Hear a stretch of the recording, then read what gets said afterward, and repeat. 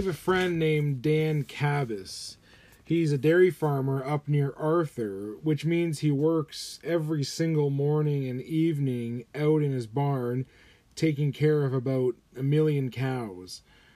Because of his schedule, Dan and I connect for a sort of late breakfast, early lunch, whenever we can, so that we can talk about life, God, the Bible, and sometimes cows.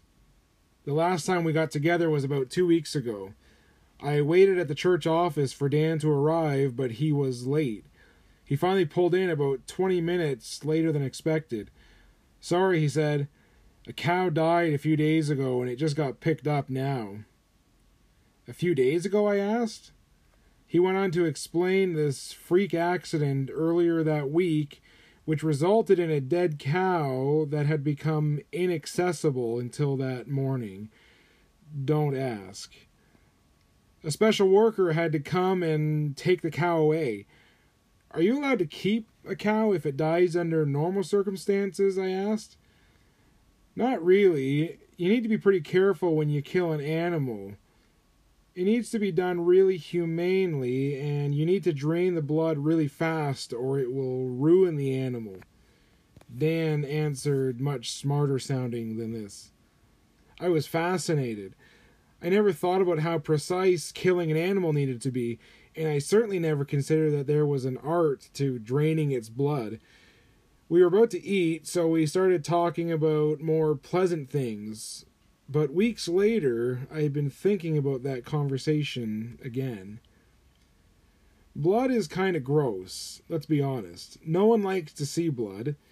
Usually when we see blood, we know that something serious is happening. Blood is a matter of life and death. Now, considering just how vital blood is to our lives, it might not surprise us that scriptures speak about blood quite often. In fact, it places blood right at the center of life itself. Leviticus 17 verse 11 says, "The very life of the flesh is in its blood, and I have given it to you for making atonement for your lives on the altar." You might recall earlier in the book of Genesis when a man named Cain killed his brother Abel when he became jealous of him. God confronted Cain, saying that Abel's blood was crying out to him from the ground.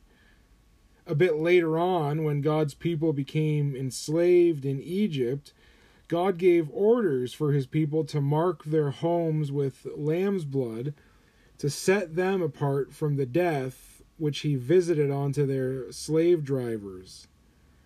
In all of these verses, blood is pictured as the vital life source in a person or animal. Perhaps this is why Jesus was so upfront about the power and the gift of his own blood.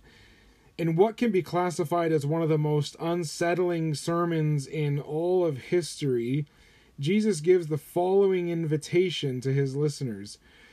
"Very truly I tell you," he says, "unless you eat the flesh of the Son of Man and drink his blood, you have no life in you."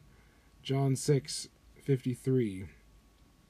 Now, as you can imagine, many people actually stopped following Jesus then and there. They were confused and more than a little disgusted by this message. Eat flesh and drink blood? But Jesus continued to talk about his blood through the rest of his life. He insisted that his blood was the source of life within him, which he would give so others could share in his life. In fact, Jesus' offering of blood was so important to him that he spent one of his final nights on earth gathered at a table with his closest followers, where he offered them yet another invitation to take his blood. This time, however, he did so while holding on to a cup of freshly poured red wine.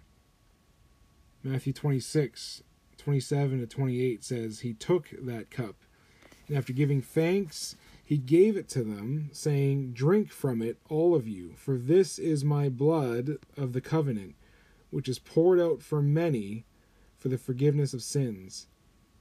From that moment on, the followers of Jesus have gathered around this communion cup as a way of saying, Jesus, we believe that you have shared your life with us. You didn't hold it back or protect it. Rather, you sacrificed yourself, even to the point of death. This cup, like your life, has been blessed by God and given to us to share in. We drink the cup together and we believe that the life of Jesus is present with us. He is in us. We have drunk his blood, a blood that cries out to God like the blood of Abel. Only Jesus' blood speaks a better word. Jesus' blood makes us his own possessions, his own brothers and sisters who share in his one blood. So when we come together this Friday at Central, let's take Jesus' invitation to heart.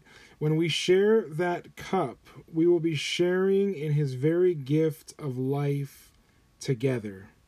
Amen. Let's pray. Jesus, we are one family with you.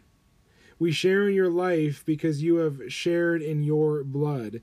This is a mystery to us.